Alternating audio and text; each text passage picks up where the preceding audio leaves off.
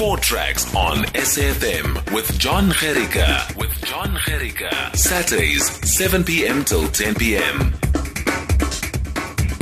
Let's talk about motorsport now and four wheels. And I'm going to need some help with this because Lance Woolridge is the star of South African cross-country series, it says here, telling me all about how he's done it, and he's done it because his dad was doing it.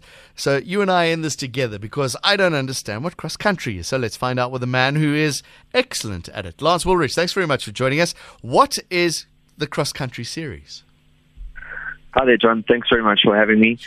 The South African Cross Country Series is a South African championship. It's run under MSA, the governing body, Motorsport South Africa. Mm-hmm. It's a 7-round championship, and we race all around the country, with one of the races being in Botswana, the rest are in South Africa. And it's long distance racing, so we'll race 400 kilometers in a day, all one shot. The vehicles are very similar. Well, some of them are the exact vehicles that compete in the Dakar Rally, so that's a bit of a background. Okay, so it's Dakar in South Africa. Exactly. All right, and are there motorbikes that do this as well as you on the four wheelers? There used to be. From a safety point of view, it split a few years ago. So now the cars, we sort of race on our own. Once a year at this race in Botswana, the Botswana Desert Race. The bikes are there, and we'll do... we race there Sunday loop on the Saturday, and then we swap over, so we're not on the same track, but we at the same place. What do the cars... tell us about the cars. So there's a bunch of different classes catering for different vehicles, different level of performance, and therefore different budgets as well. I race in the Premier class, which is the FIA class. So it's the vehicles that are capable of racing in the Dakar Rally or anywhere around the world. My car at the moment is a Ford Ranger. Ford and Castrol South Africa are our team sponsors. And we have a 5-liter V8 Mustang engine powering the car. Okay, hold on. 5-liter Mustang? Yeah. Okay. It's amazing. if I go to the shops now and I buy a Ford Ranger, or not now, on Monday, and I put it next to your Ford Ranger, how similar are they? It looks like a Ranger. It's made to look really, really more rugged. It does look like a Ranger, though. It's obviously going to go a hell of a lot faster. 5-liter Mustang tends to do that. Yeah. Also, really, really special suspension on the car.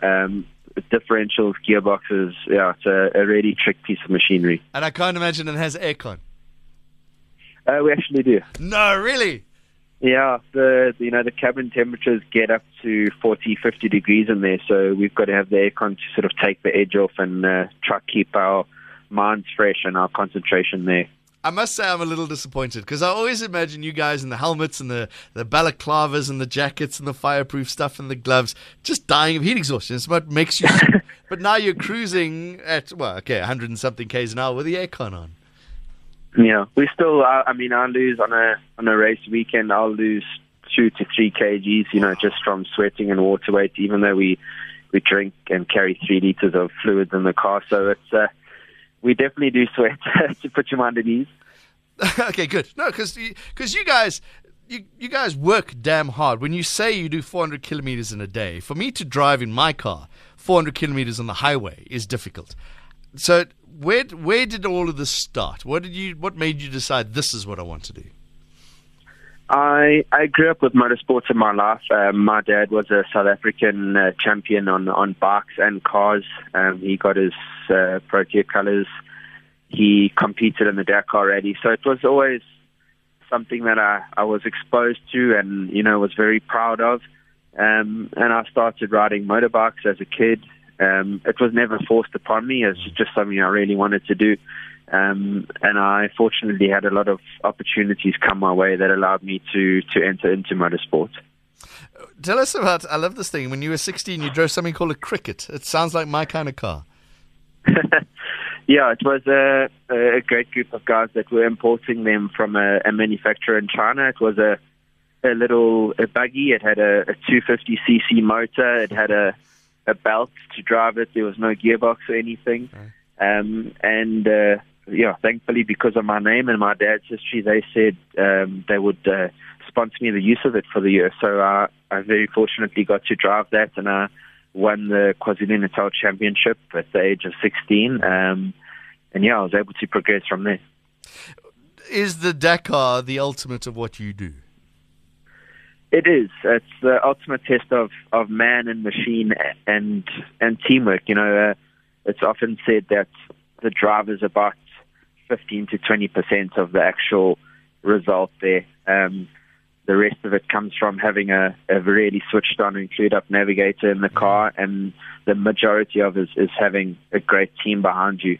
When the car gets in late in the evening, sometimes it's up to the mechanics to then work through the night, and they often work completely through the night, and they become nocturnal, and all they are doing is getting the car ready for us to go out on the next day again. So it's a real big test, but obviously something everyone in our field aspires to. I always think of those privateer motorbikes that do it all themselves.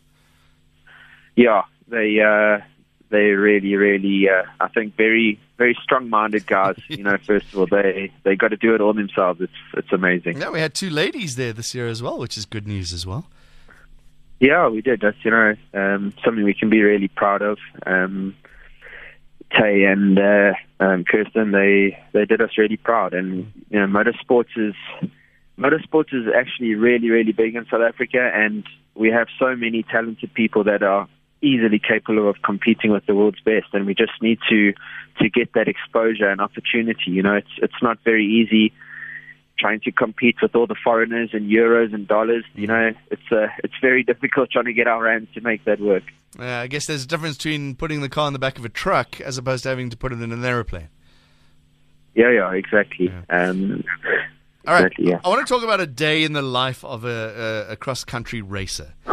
400 Ks, as you say, up to in a day. So you wake up bright and early in the morning, and then what happens? So I wake up early. I'm a very nervous person before a race, so I won't eat too much, which is not a great thing for me. But have a little bit of breakfast, and we'll get to the race pit area. The mechanics will be there. They'll be running the cars on the stand, getting all the drivetrain warm, getting all the engine temperatures up to operating temperatures. And then we'll go to the start line, and we'll start the race. We run at a minute gap, so every 2 minutes a car will go off, mainly for safety from dust, so we're not racing in each other's dust. And that's it. We go hammer and tongs 2 minutes apart, trying to get the best times across the lap. All right, so unlike the Dakar, but on a Dakar stage, you will do a distance, and then you'll race, and then you'll do a distance, right? So that's exactly right. They call it the liaison section. Yes. So you'll drive, for instance, from some days it's long days, 500-600 k's. Let's say from Joburg to Pretoria, then you'll do your 400-kilometer racing stage, Sure. and then when you finish off, you'll have to get back on the road and finish off and get to Bloem, type of thing. You must be broken after racing 200 Ks off-road. It is. It's very taxing on the body. Often people say, "Oh, why do you train so much? You don't have to be that fit. All you do is sit in the car." But the moment we take people in the car and they see, all the movement we do, the pounding that our body takes, even with our great suspension, it's not an easy task. And just to be able to control the car, the arms must get exhausted. The legs changing gears all the time. That must get a bit much after a while. It does. So we accelerate with the right foot. We brake with the left foot. Right. You steer with the left arm and change gear with the right arm. So you're moving like an octopus all day long. You've got to have a really strong core to help you stabilize. Your neck's taking a pounding from bouncing around back and forth. You've got a helmet on your head. And then, like I mentioned earlier, with the heat, it's not easy. Yeah. Now they call them co-drivers, not necessarily navigators. What do they do? So they sit on the side of the car with us. They have what we call a road book. They've got some pictures in there.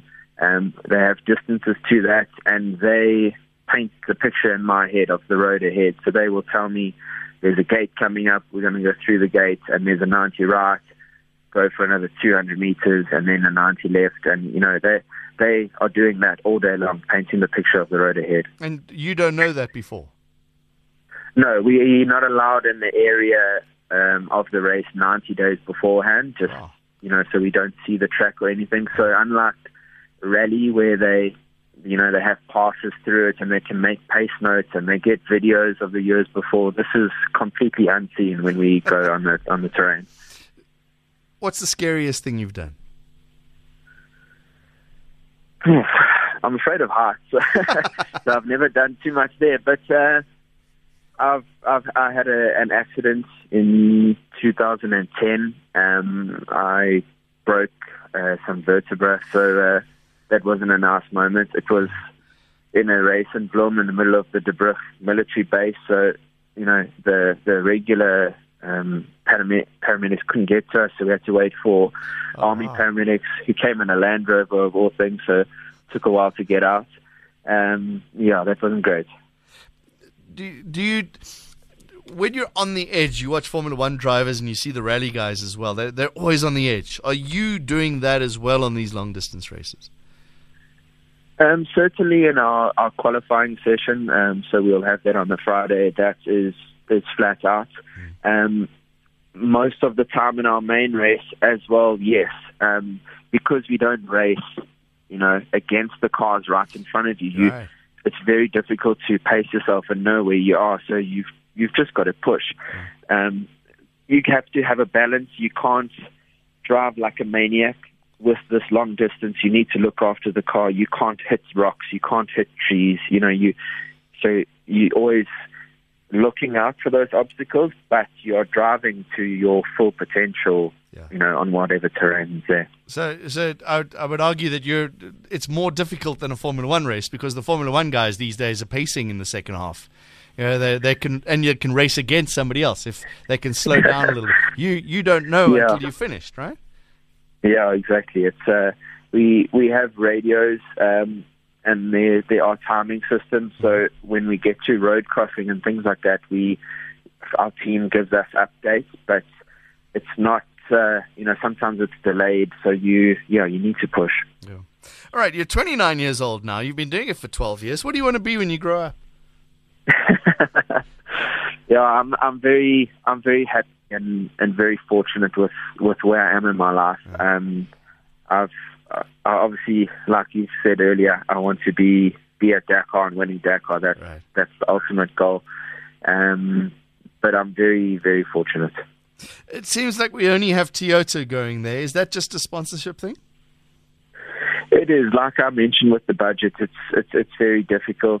Even for Dakar, it's a mammoth cost, and with so many teams racing and so many things having to go your way, racing for 14 days, it's a very, very big cost, and it's not something you can willy-nilly just decide to do. You've got to have a full project and a full plan to get to the end goal, and it doesn't. I don't think it's ever happened on someone going there in the first year and winning. You need to have a 3-5 year plan to get there and win Dakar with the level of competition these days. Yeah, so we've got so jaded by Janelle de Villiers just rocking up and getting into the top 5 every time. You think, well, why doesn't somebody else just go and do that? Yeah, he's a fantastic driver. He's got so much experience from, all his years and years and years there. So, yeah, you're exactly right. It's you forget all of that when he makes it look so easy. And a mini wins. That's always the most amazing thing. It's like, how does a little mini go and do the Dakar? But we know that it's not quite a mini, is it? Yeah, all our vehicles are made from a complete tubular frame. All of the body is a carbon fiber or a combination of different composite materials, all bolted and glued onto the car to make it resemble something on the road. Right. Okay, so obviously COVID's slowed you guys down. I mean, you couldn't get more self-isolating than being alone in a car with a navigator for a day. So what are the plans now for you guys? We had a bit of a setback with COVID. Obviously, all our staff had to go. We're busy with a new car and a new project, so that got put on hold for a long time. And even when we could get back and going, all of our suppliers were still battling to get stock of materials and things. But we're back on track there. Like I mentioned earlier, Motorsport South Africa, they got approval from government on Thursday that motorsport can resume. So the South African Championship is looking at that, looking at what needs to happen. Obviously, they need to be very, very careful about it. People's safety is still the main priority, so they need to make sure that there's no spectators that can get there, which in itself then makes the sport, not as attractive type of thing. But I think like everything else, everyone's just taking it each day as it comes and seeing what unfolds. Lance, good chatting to you. Thanks for joining us. Thank you very much, John. Cheers. Lance Woolridge, star of South African Cross Country Series, joining us here on SAFM Sport Tracks.